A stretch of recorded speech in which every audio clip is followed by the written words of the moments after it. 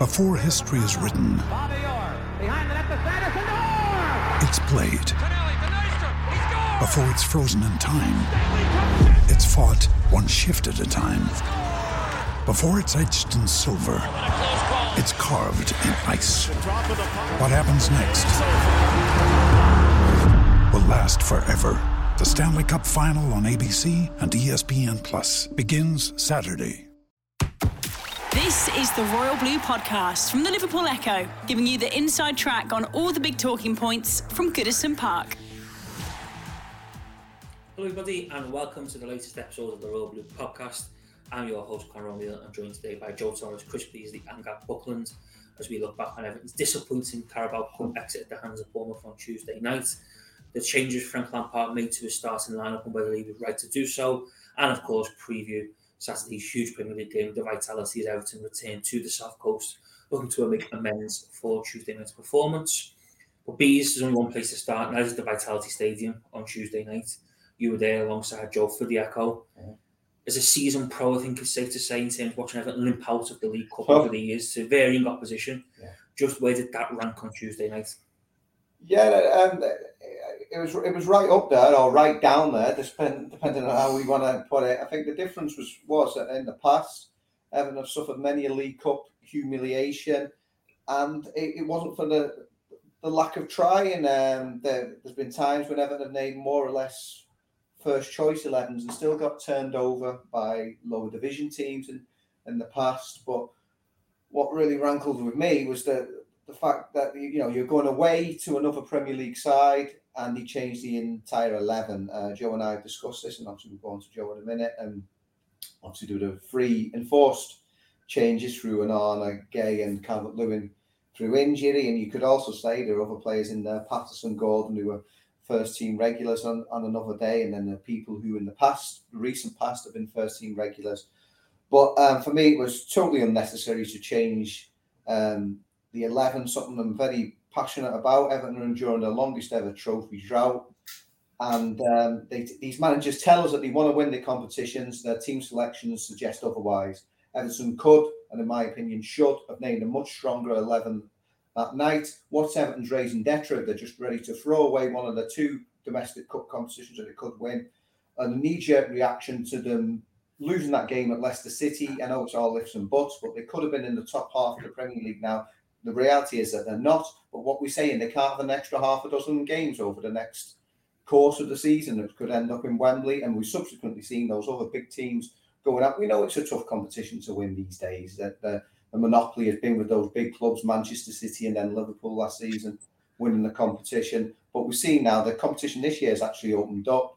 And what if Everton haven't got those days of glory to look forward to, trying to win cup finals? I mean, there's been a bit of debate on the fan base. Some people think similar to myself. Other people said, no, Premier League safety at all costs. Now, it's one thing saying you want to win these competitions and then naming a team like that. And basically, Frank was asked about it again today. And his excuse was, well, I've got to give everyone a game, certainly under sevens. This is Everton Football Club. So now, I think he let himself down. I think he let Everton down with that selection. Joe, Chris said there, Frank Lampard let himself down with the team selection.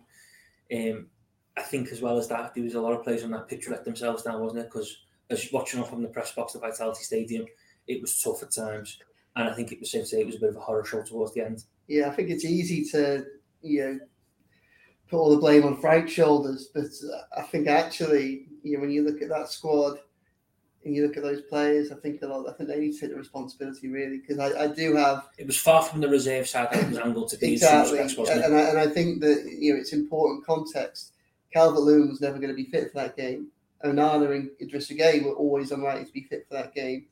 Patterson's in Everton's first choice 11. Anthony Gordon's in Everton's first choice 11. Begovic is one of the safest second goalkeepers in the Premier League. So all of a sudden, really, 6 of those changes, you're saying...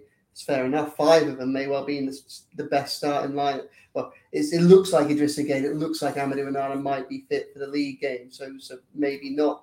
But a good chunk of that side will in the starting lineup tomorrow, or a good chunk of that side may well have to be relied upon at some point in this season. I think it was a brutal reminder, really, as to just how weak Everton's squad is. When I looked at the starting lineup at first, my initial thought was, actually Everton could put out a second string side, which is reasonably competent still. And I was thinking, if anything, that's one of the great improvements on last season, that depth. But as we saw, that depth is almost in name only. Granted, some of those players haven't played regularly recently, and that will affect them, their confidence and their match fitness. Granted, Yerry Mina, Mason Holgate, and Nathan Patterson all three of them are coming back from injury, so there's going to be a bit of rustiness there as well. But the one thing that I thought, and I kind of wrote this after the game, is when you look at those 11 players that started that match, every single one of them had a point to prove. Every single one of those players had a reason to want to do well in that performance. And that's where I kind of can almost see, and this isn't a complete defense of Lampard and changing everybody, but I can understand why he would think that team should have done better. They certainly should have been better against a Bournemouth side that made 9 changes. This is a side that have only just come up from the Championship, have made 9 changes, and have still comprehensively trounced that Everton side. I think it's a worrying indication, really, as to kind of the level of depth that Everton have got. And if anything, it probably shows that it's a good thing for Everton that we've got this 6-week break coming back up, so that they can almost get a few players up to full fitness away from the pressure of match day scenarios, including Dominic Calvert-Lewin, who is the best route to goals. But hopefully it's also a welcome reminder. It's unfortunate it's come in these circumstances that you could very easily see a scenario in which, say, for instance, Everton got a point against Leicester and then went and beat Bournemouth, got 4 points in these 2 games. They're going into the winter break, and you're looking at them in their 11th or 12th, and they're 6 points clear of the relegation zone. And you can almost see the cogs turning in people's minds, maybe at Finch Farm or elsewhere in the fan space. We're shot of last season. We're a completely different side. We can perhaps be a bit riskier in January. We don't have to spend this money or that money. We don't have to look to improve these players or that players. Well, if anything, I think that what showed us, what Tuesday showed us, is that the depth isn't anywhere near as strong as we'd like it to be. There is going to be a renewed impetus in January in trying to continue to strengthen. That includes moving players out. And I think, unfortunately, for some of those players, Frank said it today. He said, don't judge players off the back of one game, etc. But, there wasn't really any. There was a few glimpses from Nathan Patterson, perhaps, but there wasn't really anybody that made the case for themselves in that performance the other day. That was a great shame. So I'm not as angered by the fact that they made so many changes as Chris is, and I can kind of understand. I can understand Frank making a lot of those changes and still taking it seriously. I don't think the two are mutually exclusive.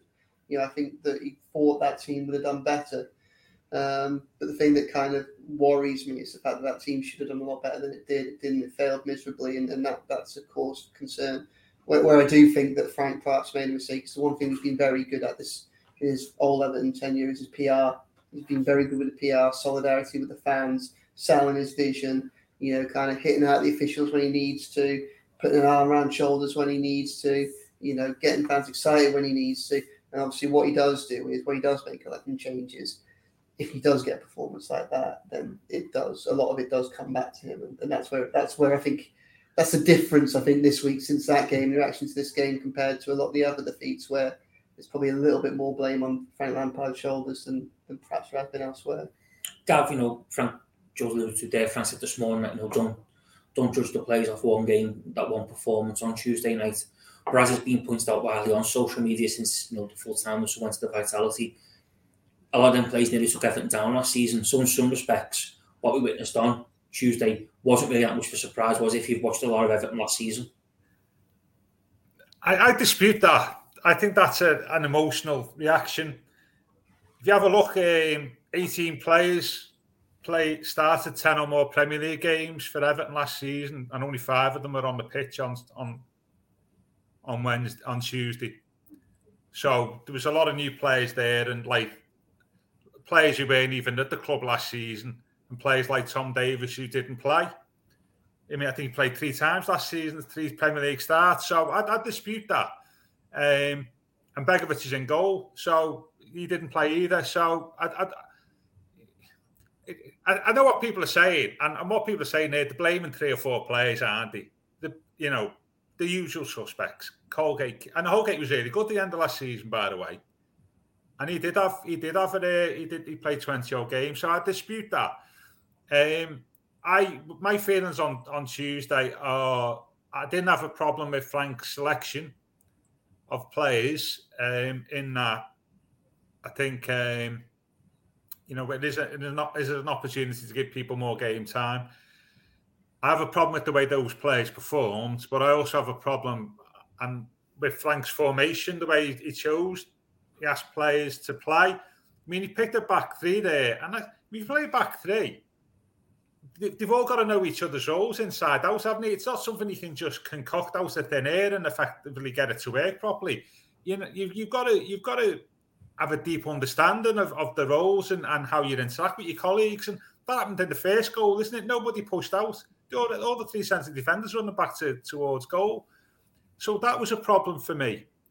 Not only that, but the 3 players have had little game time this season as well. So you got a lack of game time, lack of fitness, and you're playing in a back 3, which needs those characteristics and time together. And you then play 2, and if you play 3-5-2, 3-4-3, everything depends on the wing backs by and large. The wing backs are the key to that. You play Patterson right wing back, who's obviously getting back to fitness. So he's expected to go up and down the pitch all game, which I didn't get that at all. And I think that contributed towards his last 10 minutes, where he got found out a little bit. And I felt sorry for him there. And Vinagre is the same, lack of match fitness, but expected to go up and down the pitch. And then in the midfield, you've got 3 midfielders, and the only one who can create, you're playing at the back. Garner was like a 6, which he can play. But if you're playing Garner as a 6, you've got to play somebody creative in front of you. But like Doucouré and Davis are not creative midfielders, are they? They're not attacking midfielders. Doucouré get up and down, and Tom's a little bit like that. So you're then going to not give yourself any opportunities to create anything for your strikers. And I think that was the problem I had with the formation. I didn't have a problem with the players. I had a problem with the way they were selected on the pitch, to be honest with you. And that was reflected in our performance as well. And I think that some of the substitutions, did McNeil touch the ball? I get the first team, second team, but 5 of the players on the pitch came on as substitutes against Leicester, didn't they? So they're not exactly reserves, are they, in that context? And McNeil came on. I don't think he touched the ball, did he? Did he really? Iwobi gave us a little bit of impetus, and Gray scored a decent goal. By the way, in terms of Maupay, he gets stick. His strength is obviously playing the ball into feet. The only time it was done by the area, the only time it was done all night, he created the goal, didn't he? Nice little touch off to Gray. So I can understand Frank changing it, but what I can't understand is the formation that he put the players out in and the roles he was asking them to perform, and that was reflected in their performance. Because I think one of the big things to come from Tuesday night is that Frank has seemed to put himself under a lot of pressure, hasn't he? Because there's so many sections of the fan base who've got gripes with the Everton boss, whether it be selection, tactics, not taking the cup seriously, prioritising Saturday's game, Everton have got to go there and win in many people's eyes tomorrow. Now, he's put himself under pressure, hasn't he, by the decisions he took on Tuesday night. Yeah. I think they've always got to go and do what they've got to go and do on Saturday, regardless. But I don't quite understand what he was saving everybody for. I know he didn't name the kids in this, but we just discussed there, these aren't reserve players in terms of, they're all people with plenty of first team experience to varying degrees. But after Saturday, they don't have another competitive match for the next 6 weeks or so. He's not saving them all for the Sydney Super Cup. What is he? Why couldn't they? James Tarkowski and Conor Cody hardly missed a game between them in 5 years in the Premier League. Why couldn't they have played Tuesday night? They didn't demand a night off. what was the problem? They had 3 Premier League games in a week quite recently when they had Tottenham and Newcastle and Crystal Palace. Is that right? And he only ever made a couple of changes there in between. I think then he had an unchanged side. Yeah, he made 2 changes between Tottenham and Newcastle, if I'm right, and then unchanged for Newcastle to Crystal Palace. Yeah. So, okay, he had the 3 enforced changes that he had to make here, but he didn't have to do wholesale changes. I don't know. I don't get that whatsoever. Why? Yeah, there's some players who are demanding playing time, and because he's had such a settled team in the Premier League, there are people who haven't had a lot of minutes. And okay, he mentioned they've been knocking on his door, and he might need them at various points in the season. But this is where the manager has to be strong. He has to say, no, wait for your turn. I go back to this point. This isn't junior football, and let's all be equal, and let's all give somebody a go. And amount of minutes, they're all being paid handsomely, whether they get on that pitch or not. And, Everton could have been in the next round of the Carabao Cup now, and they're not. And the trophy, okay, he's got the FA Cup to come.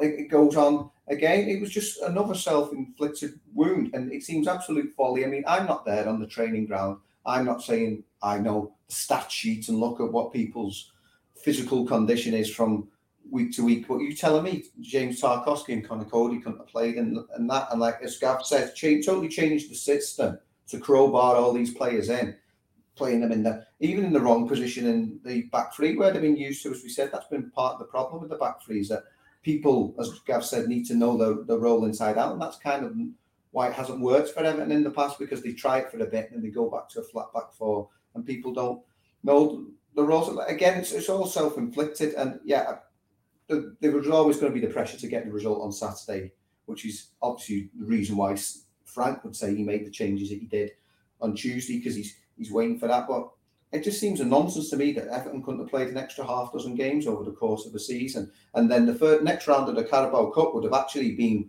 before the next Premier League game against Wolves on Boxing Day. So they're only going to go and play a behind closed doors friendly instead, which they said they're going to do. I'd much rather Everton would have played the next round of the Carabao Cup. But yeah, the weekend, they have to. I'm not saying it's a must win, but it's a must lose, and then obviously it depends on results elsewhere. The Royal Blue Podcast from the Liverpool Echo. Another day is here, and you're ready for it. What to wear? Check. Breakfast, lunch, and dinner? Check. Planning for what's next and how to save for it? That's where Bank of America can help. For your financial to-dos, Bank of America has experts ready to help get you closer to your goals. Get started at one of our local financial centers or 24/7 in our mobile banking app. Find a location near you at bankofamerica.com/talktous. What would you like the power to do?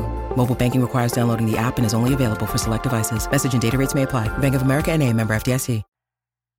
Joe, in terms of Everton, because a lot of fans were quick on social media after the game and in the days that have followed to point out that, the sad reality of the club now is that staying in the Premier League is an achievement.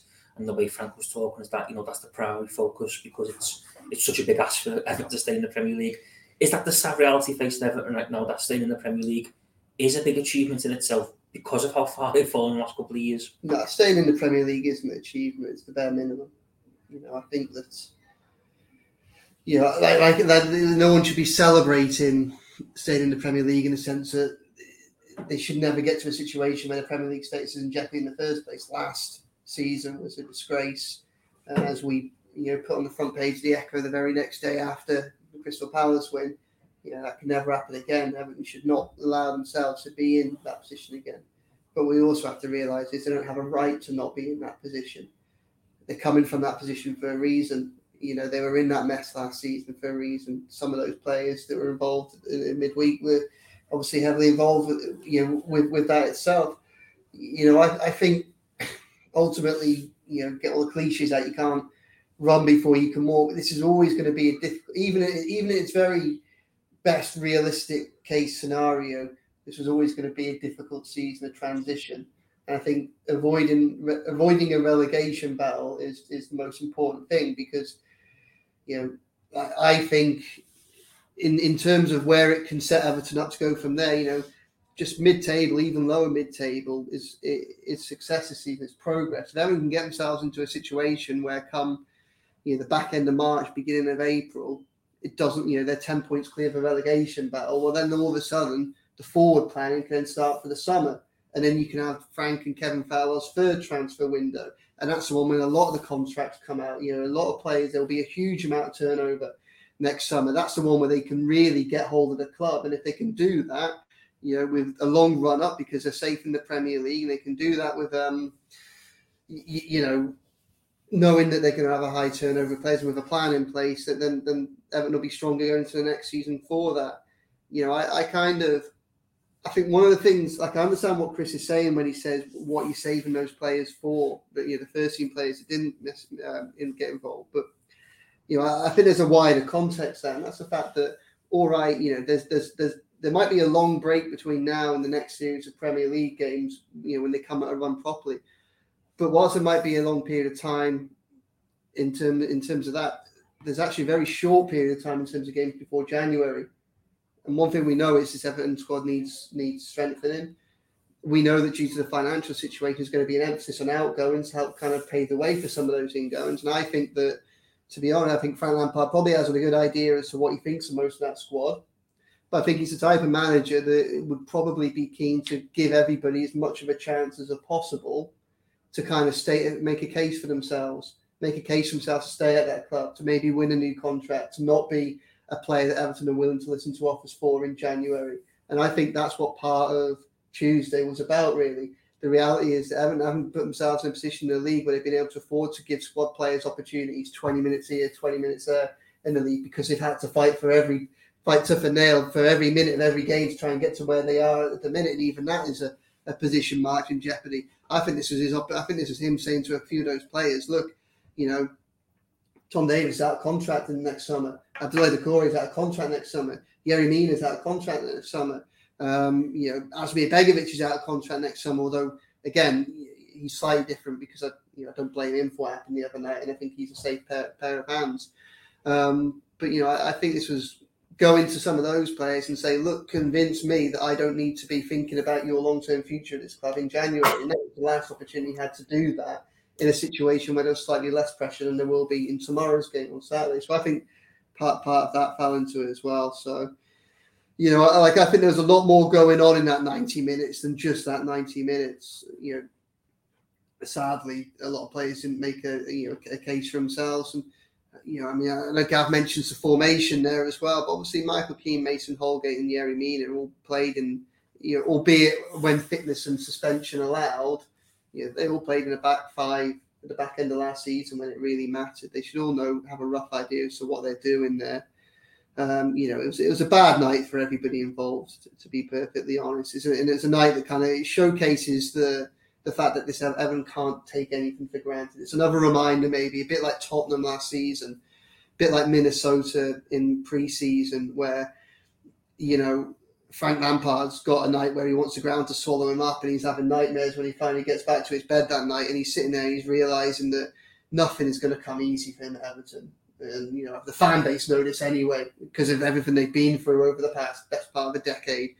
But for whatever reason, whether the club be cursed or whatever, or just be bad decisions, things like that, nothing's going to come for free for this Everton. And I think that was another reminder of it last season. He can't just put out a side that should be a second string Bournemouth side, a side that have got a lot to prove as individuals and that they're going to get through. They didn't. And, obviously he says he's learned a lot from that. And I think we all have, to be honest.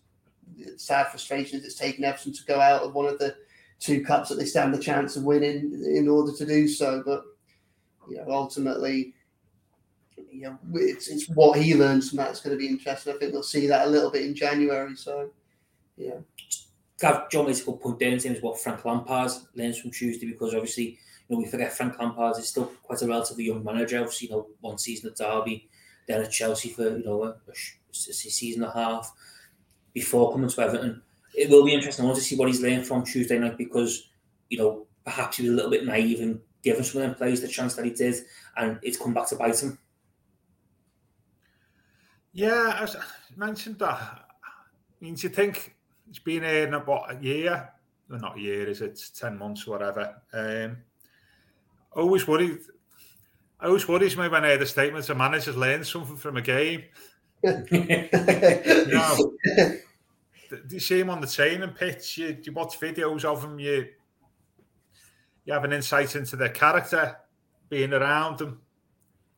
There's when you say, "Oh, what I've learned is X, Y, and Z," I'm always a bit worried in that, because if you've been an ardent Everton fan over the last couple of years, would you have learned anything new from? Well, many expected what you saw, didn't they, the other night? Because, like it's pointed out, a lot of them plays were in a team that nearly went down last year. Well, I dispute that. I dispute that. But the general consensus. Yeah. I dispute that. There's players who were playing last year who are not even at the club, played full season. So I dispute that. And I don't agree with that completely. I think it worries when managers say that. But as I say, it goes back to the formation and the timing of the changes. I think that was the issue for me on Tuesday.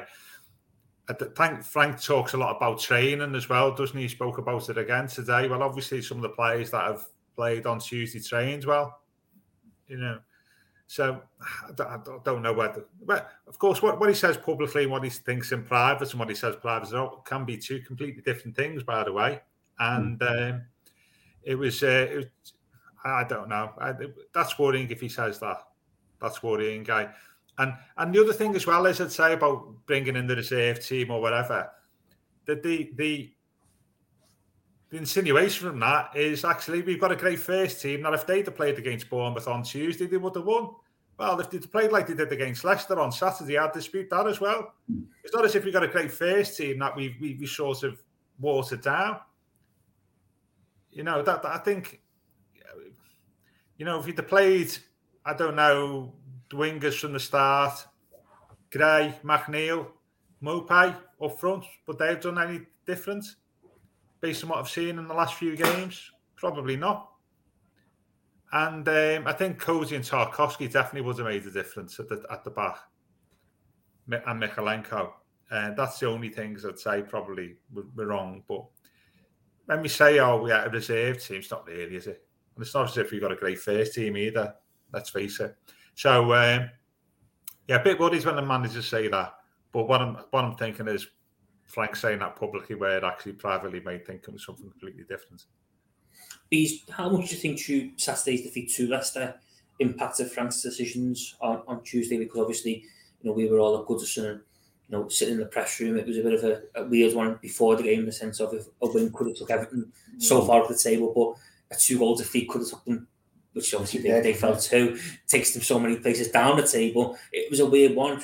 How big an interesting role that defeat has had on that selection, in the sense of it's rocked up a little bit of how far they've fallen off the back of that one defeat? Yeah, I mean, one fan actually said to me, sort of alluding to what Gav said, that they were so poor on Saturday. Maybe they were all dropped. Maybe we could actually look at it that way.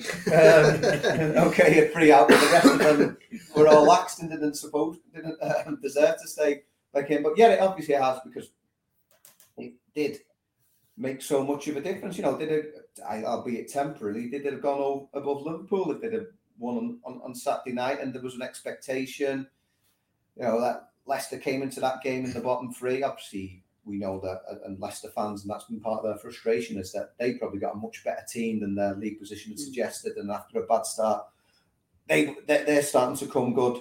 But yeah, it really did, it really concertinaed in that division. It was a double hit in that respect, in that it was actually, for all the wrong reasons, similar to Frank's very first Premier League game at Everton, where Newcastle were also in the bottom three going into that game. That gave their season new fresh hope, and look how they've gone on since then, albeit with the spending power that their new owners have brought them over the summer. But even before then, last season, and they made the January signings, but that win over Everton just gave them new hope, and it's kind of done that with not just Leicester but the whole bottom half of the division. Now you can throw a rug over the lot of them, and there's more or less, there's about 3 points, is it, between so many different clubs. So yeah, it does. So if that had happened, maybe I don't know. Listening to Frank Lampard's comments, it would seem to me he probably always had these intentions of making wholesale changes, given the reasons he's given for those. He's not come out and said, it's because Saturday's so important, we need to get results. They're saying because these players were knocking on my door, they deserved a chance. So maybe it hasn't changed it in that respect. But what he has done now He's given Bournemouth. I mean, this seems to be a maddening sort of bad habit that Everton have. Whenever there's an opponent, be it an individual or a team, they need to pick me up at any time. Everton sort of roll out the welcome mat for them, and Bournemouth had lost 4 on the spin for them.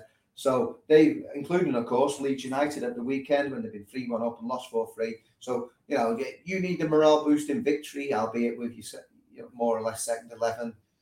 Everton will come and give you that before we have the game on Saturday. So I don't like what it's done there. And Gary O'Neill was very sort of magnanimous, and they played it down, said it hasn't given us a psychological boost in that, again, there'll be wholesale changes at the weekend, but it has. It's given them a boost. If Everton had beaten them in the Carabao Cup, well, it could have given them the impetus for the weekend. And we saw, going back to 2007 under David Moyes, Everton had a very similar scenario at West Ham United. They go to a League Cup game the midweek and then went to the Boleyn Ground at the weekend for a Premier League game, exactly like they've got now against Bournemouth. Obviously, there wasn't a World Cup break on the horizon, which has again ramped everything up because you can't do anything about it for 6 weeks. But on that occasion, David Moyes went strong, won the League Cup game in the midweek, and then won the league game at the weekend. And it wasn't like all the players were burnt out and they couldn't manage. They got the cup win and they got the 3 points at the weekend. Joe, do you think, you look at the draw, look at the results from the Carabao Cup this week, look at the results first and the draw that follows, and there's some pretty big names already out of the competition: Tottenham, Arsenal, Chelsea, Man City and Liverpool face with the next round. That's one of them out. That just heightens those, doesn't it? The anger from some Evertonians that, you look at all the big clubs who've left, it would have been a good opportunity or a big opportunity for Everton to potentially progress, especially with Newcastle to come in the next round, fade on in the competition post-Christmas and get their hands on a first trophy for 27 years. Yeah, there's no doubt that things have got progressively worse from the moment that first 11 was named. I think we're to 7. I kind of alluded to it in one of the answers earlier. Like, as I say, I think Frank Lampard's been very good at his own PR. And with Gav on this, I don't have that many problems with his selection, on the basis that I think that's he could make those changes and still be taking it seriously. I think, granted, you could maybe start Gray, maybe start Tarkowski and things like that, but Saturday was always going to be the more important game. That is also true. It was also a game that, at that stage he's looking at, and he doesn't know if Idrissa Gueye is going to be fit for. He doesn't know if Amadou Onana is going to be fit for. So some of the other first team players he's going to be even more protective of. But what he did do is he kind of left himself open to the criticism that's come. He's put the pressure on himself by making those changes, because obviously if they'd have put if he'd have put what we're saying would be a first team side out and lost, then the pressure would be less on Frank Lampard and more on the players probably. I don't know that would leave us in a better situation going into tomorrow or not, to be honest. But yeah, obviously the result and the performance went downhill, and then just seeing Arsenal get knocked out, seeing Spurs get knocked out, seeing Chelsea get knocked out, and also that middle rung of the Premier League as well. The likes of Palace and West Ham going, Villa going, Brentford going, Leeds going. There was very much a scenario on Wednesday night, or Thursday night before the draw yesterday, where Everton could easily have ended up at home to Lincoln City of League One, who've caused Everton problems in the FA Cup recently. Yeah. Although Everton did get over the line, I was saying it wasn't an easy game for them.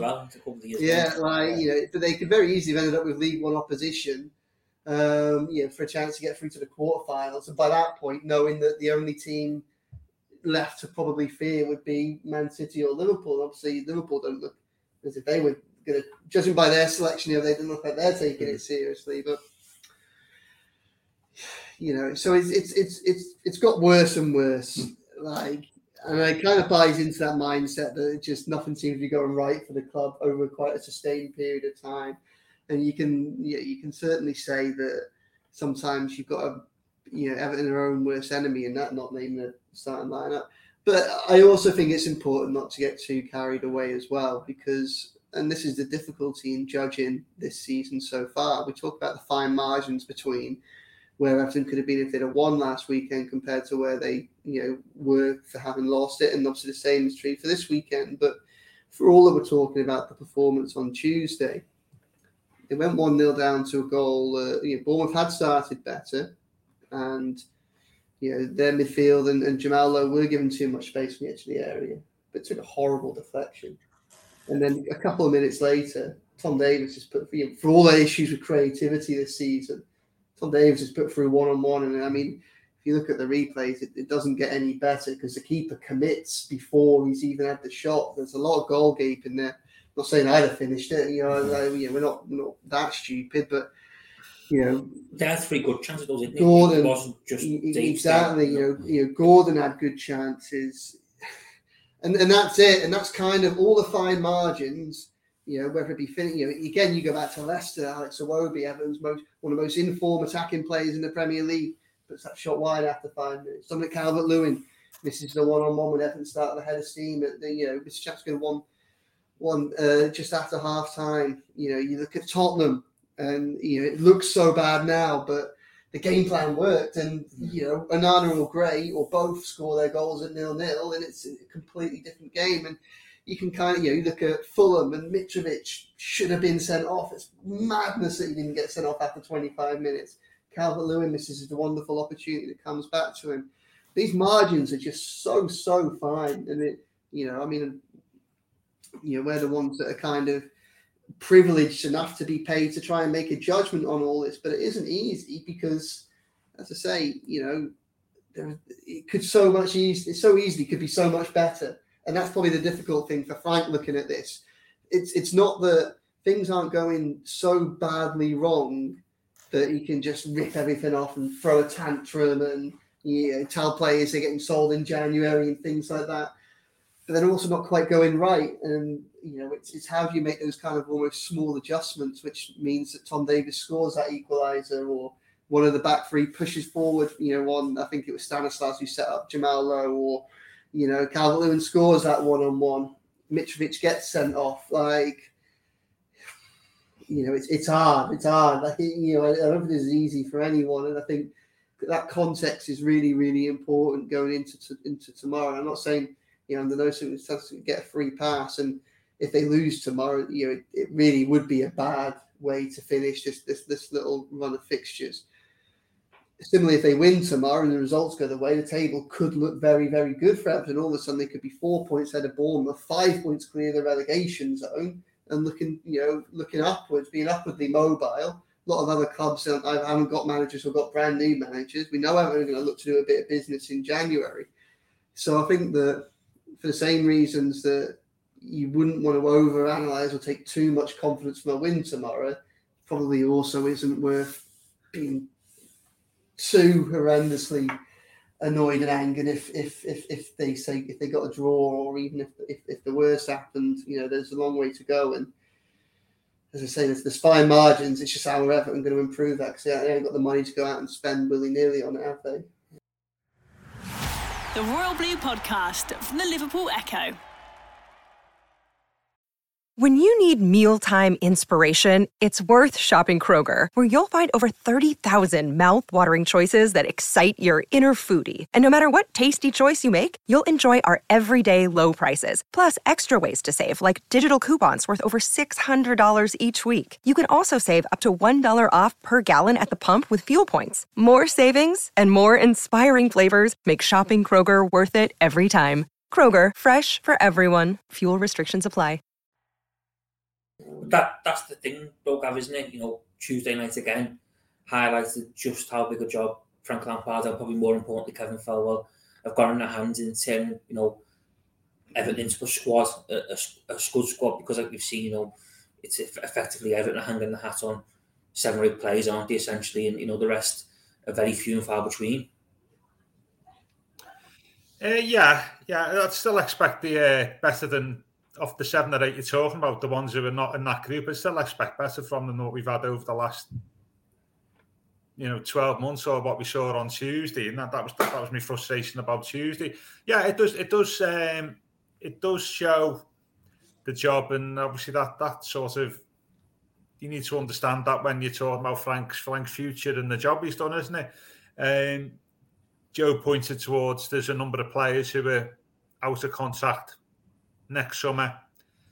It'd be handy of them if we can get a couple of them out the door through in January. But yeah, exactly. Well, not just that, Connor. It's not, but the financial state of the club as well at the same time. So there's only very little wriggle room in terms of changing things as well. So it's not as if like you've got a clean financial slate where you can go, not like a bit like we had in 2016 where you can change all the players and stuff. Is you've got players who can't move out because of big wages, and also you can't bring new players in because you haven't got the cash. So yeah, a big job, but at the same time, you would expect better from the players who you think are on the periphery, and you'd also expect. I think it's not unreasonable as a fan to expect better management of them as well. To be honest with you, and but you can't say that and say Frank has had obviously a big job to do over the last, and Kevin Thowell over the last 10 months, and some of the bits they have done have been good, haven't they? We've spoken about the defence going back to January. If you include that. Patterson, Mikalenko, Cody, Tarkovsky, excellent, and one or two others. But then this is the thing, isn't it? Managers need time, don't they?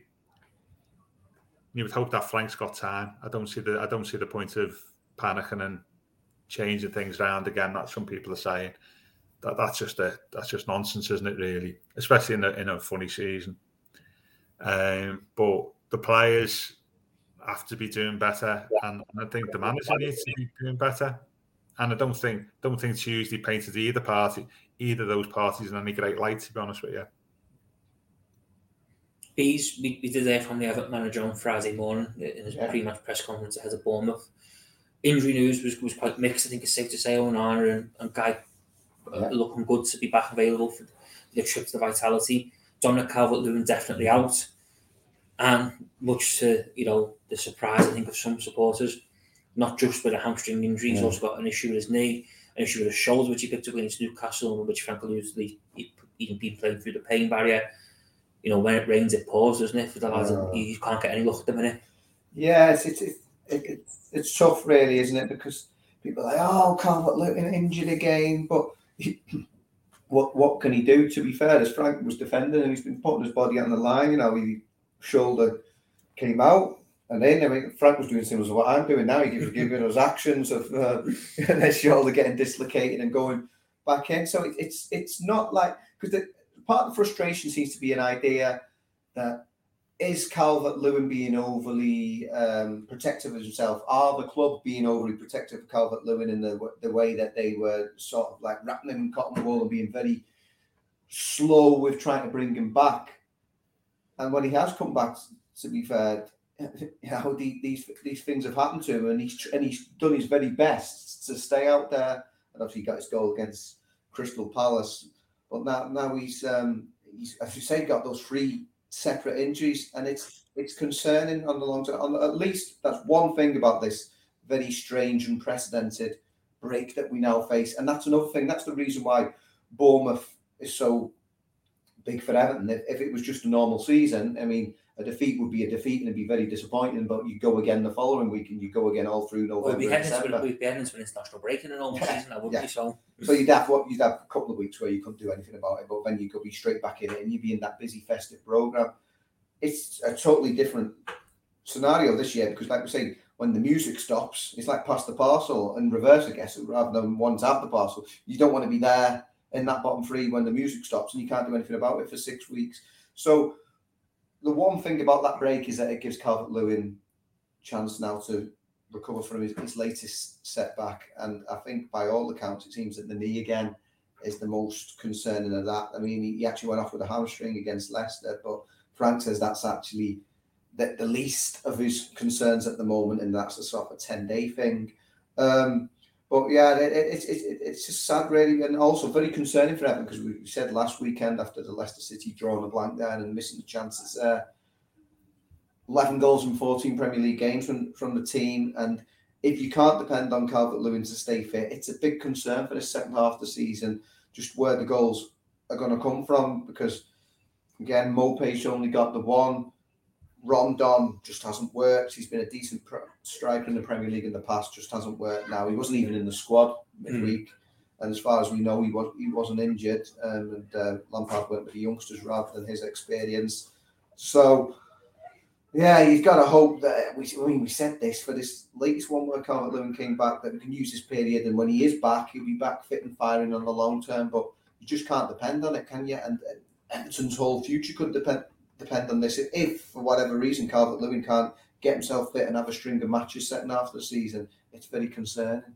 I think it was quite interesting, Joe, wasn't it, as well? This is a Friday's press conference, today's press conference, in which Frank spoke quite openly about reinforcements in January, attacking reinforcements, because normally when it comes to transfers, he likes to keep his cards close to his chest.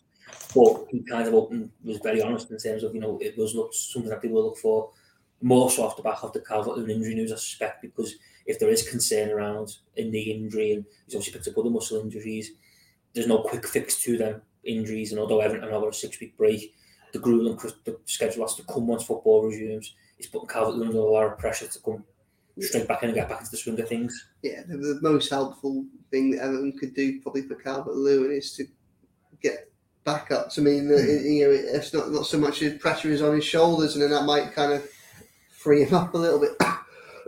Excuse me.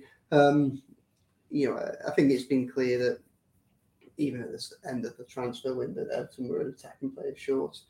I wrote a big piece, I think it was last week now, just talking about looking ahead to January, in that saying that a forward player was the priority.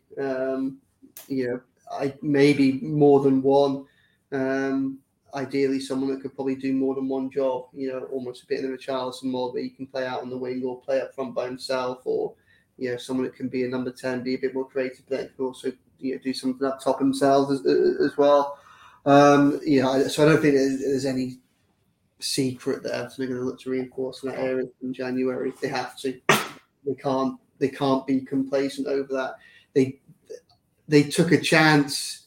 They took a chance at the beginning of this of the season, and I can understand the thought process of they wanted to build from the back of midfield first, and that makes sense. And they did a very good job in defence, and I think they did a good job in midfield for the most part as well. It hasn't always worked this season, but Everton are definitely stronger in that position and strong with the potential to get better. I saw a lot of Calvert-Lewin over the summer, and he looked in great shape. So in America, he looked really, really fit. I can understand why they thought that they might be able to start the season with him. I still think that no matter how good Calvert-Lewin looked in the summer, it was always going to be an oversight to not getting another replacement or more help from specifically, especially after losing Richarlison. Even at the beginning of the season, I think most fans would have gone, look, would have thought you're putting your eggs a little bit too much in one basket if you're relying on Calvert-Lewin to be fit rather than hoping on him to stay fit. Then which is what Everton have ended up doing, and I think that was probably a risk too far. But obviously, there's only so much you can do in one transfer window. Be interesting to see what they can do in January, because January is a very difficult transfer window at the best of times. The World Cup's going to have a distorting effect on that as well. And the fact that, to be honest, there are quite a number of clubs that are also looking for strikers. Everton will be competing with quite a few players, with quite a few clubs, I think, for, either the kind of 10 to 15, 16 million pounds slight gamble, potentially easy fix, low risk, or the 22 to 30 million kind of, more of a surefire, but obviously, more of a proven track record, more quality. But then as a result of that, obviously, the price goes up. So, it's going to be interesting what happens there. But minds at Finch Farm have been looking at attacking options all season. This isn't something they haven't gone, oh bloody hell, we struggled against Leicester and our second string struggled against Bournemouth, and now now Calvert-Lewin's out for a while. This is a process that's been ongoing since the last transfer window closed. First day of the season, there were already minds at Finch Farm looking towards attacking options for January. So, who they can get and how much they can spend, and that's all open for debate. But I've no doubt that Everton look strengthened there. Gav, that's the big issue, though, isn't it, for Everton? Because obviously it's abundantly clear now they need to bring someone in to, help Calvert-Lewin and support Calvert-Lewin, because Neal Maupay doesn't look the central figure number 9 that Dominic Calvert-Lewin likes to play for Frank Lampard's side. But saying we need a centre forward and identifying centre forwards to actually bring them one in is two totally different things, aren't they, in football? Yeah, and I think that was the case in the summer, wasn't it? Really. The other question to say is say we were looking for a striker in the summer, in January, and that the price is 15 million quid. Say, I'm just thinking aloud here. Where's the 15 million quid going to come from?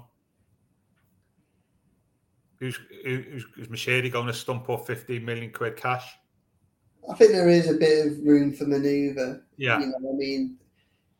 And I think I don't know the full extent of how much they're going to have to spend, but the reports from Shakhtar Donetsk at the back end of the transfer window were that Everton put €30 million in for Mudryk, who's since gone on to have a sensational start to the campaign.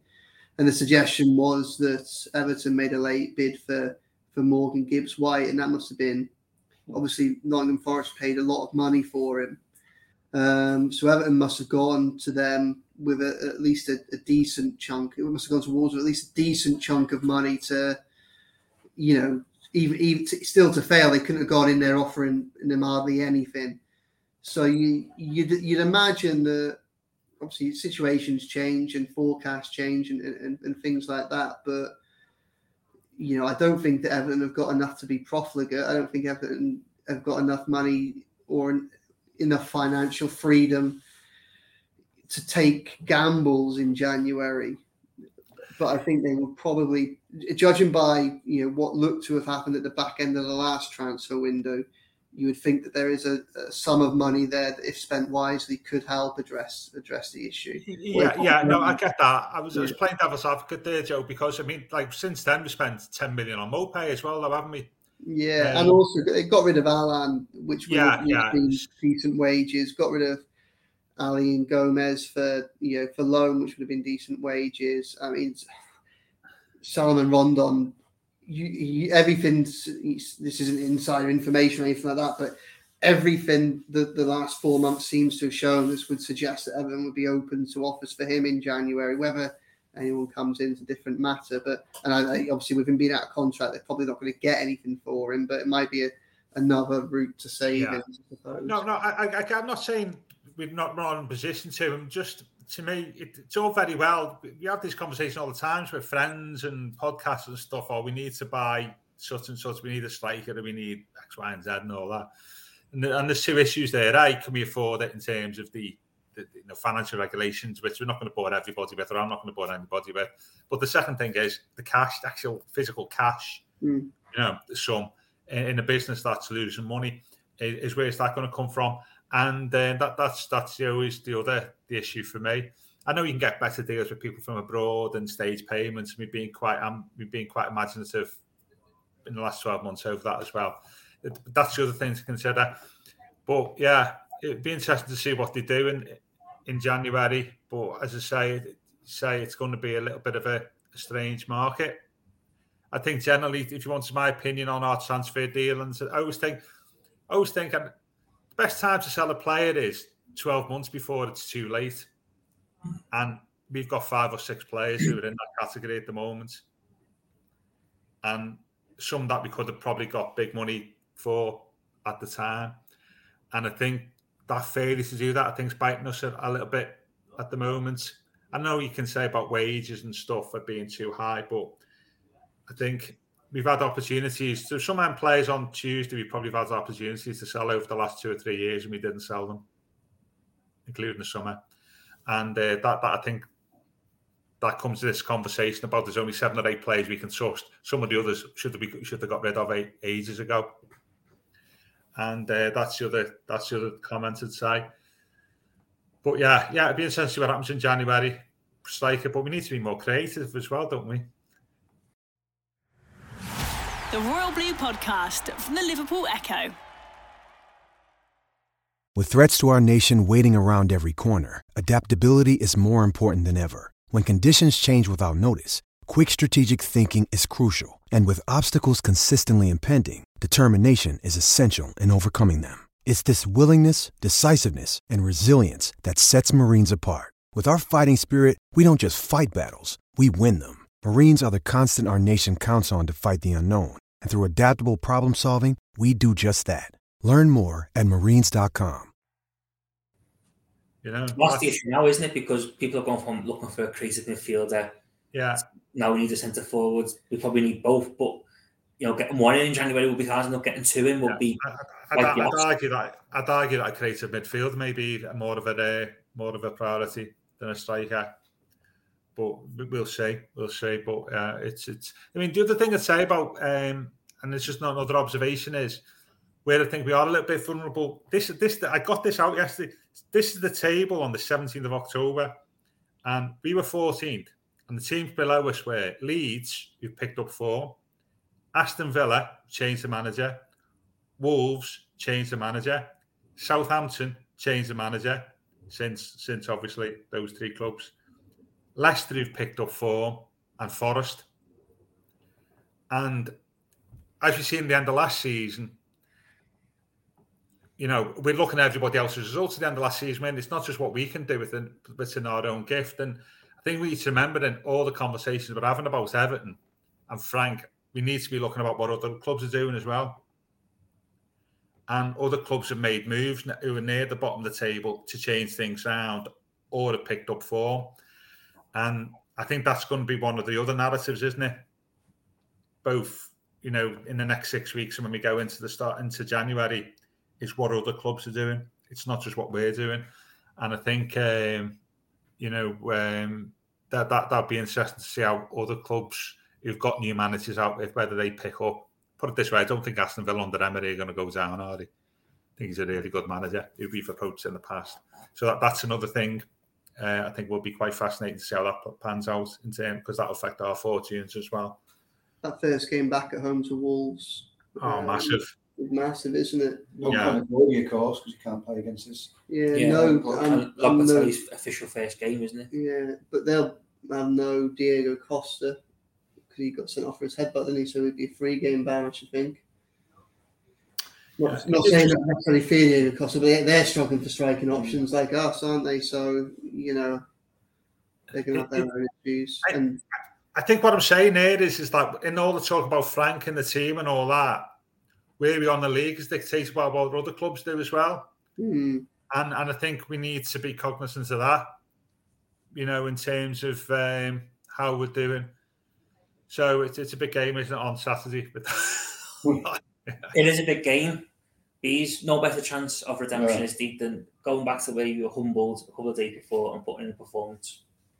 No, that's what they want to do, and it will be obviously a much changed lineup. We're just going to hope that it's. Will Frank get as much stick for making the changes on Saturday from Tuesday? Well, I want him to make a lot of changes now. Yeah. But it's going to hopefully be a much better result. But he's and what he will do, and if he does get the win.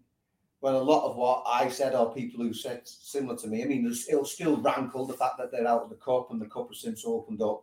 But a lot of them will obviously get pushed away if they were to do that. And I don't think he can say, I told you so if he gets a win, but it'll obviously look a lot rosy. And that's obviously what we all want. We all want that result. And I just feel that what happened on Tuesday is it's obviously not helped. Right, gents, I think score prediction time because we are coming up to an hour. And John and Chris have got to go in the most and get to Bournemouth to cover the game. Bees, start with you. Okay. All right. I'm not feeling great after Tuesday, to be honest. And Frank Lampard, never have guessed that you weren't feeling great, Chris. Never have guessed. There's some selections have absolutely played havoc with you, haven't they? I won't kind of go against the unwritten rule and certainly to a team below Everton and predict a defeat. Although I'm not feeling great, but I'll go 1-1. 1-1. Gav? Yeah, when people say we've got to win, it's definitely in the must not lose category. Take a draw all day long, 1-1. I'm just thinking, if Brian Clough was in charge of the team on Tuesday and put that team out, you know what he would have done? He would have selected the exact same team again on Saturday and said, sort it out and get a result. But I think Frank will be making changes. Unless he posts this podcast and takes inspiration from down by that Buckland. If he wants me as a defensive coach out to play back three, I'll be more than happy to supply that expertise. No, I'm with Bees. I think that these last two games, I'm sorry, I'm rambling on here. You only asked me for the score. The last two, this week and last weekend, if you ask most managers, I reckon most managers would have taken 2 draws, wouldn't he? Just to... So they're going into the 6 weeks off. Okay, spectacular going forwards. And I think I'll go for 1-1 as well with Bees. I'm sitting on the Alan Shearer newly clear-shouted defence there, obviously. Joe? 2-0 to Everton. 2-0 to Everton. 2-0 to Everton. I think that abolish the psychological demons of Tuesday night. I think that there'll be a reaction. I think that there are enough leaders coming and big personalities coming back into the starting lineup for it to not have the big psychological impact that we worry that it will do on the players themselves. And also because, as listeners to this podcast, we'll find out next week. This time next week, I'll be on the plane to Australia for the Sydney Super Cup. And if Everton were to finish this off with a defeat, I'm not sure I can bear the prospect of having to go to Australia, because I can tell you it's going to be a lot harder to get people to speak to me for interviews and content when I do. But I can see Chris piping up. I must admit, at the minute, I'm fearing the 5 hours I'm about to spend on the motorway in a car with Chris Beasley even more. So there you go. Do it for Joe. What do you reckon, Colin? Well, if you haven't any more inspiration, but no, my heart bleeds for you, Joe. My heart bleeds for you. In Australia for the World Cup, I also think Everton will win tomorrow 2-1. I think they'll come good tomorrow. They'll finish on a high, and I think they'll send everyone into the World Cup break happy. Yeah. Frank, Europe. And Frank will come into his press conference and pick on points at Bees and say, "I told you so." Now you see why I done it. Yeah. So we can dream and hope that is the case tomorrow. But we will call you back on Monday to dissect all that happens at the Vitality Stadium on Saturday. And of course, look ahead to Everton's trip to Australia, in which Joe will be following the team over there as they take on Celtic and is it Western Sydney, Joe? Is it Western Sydney Wanderers, in the Sydney Cup? But until then, you've been listening to the Royal Blue Podcast. Thanks for listening. You've been listening to the Royal Blue Podcast from the Liverpool Echo.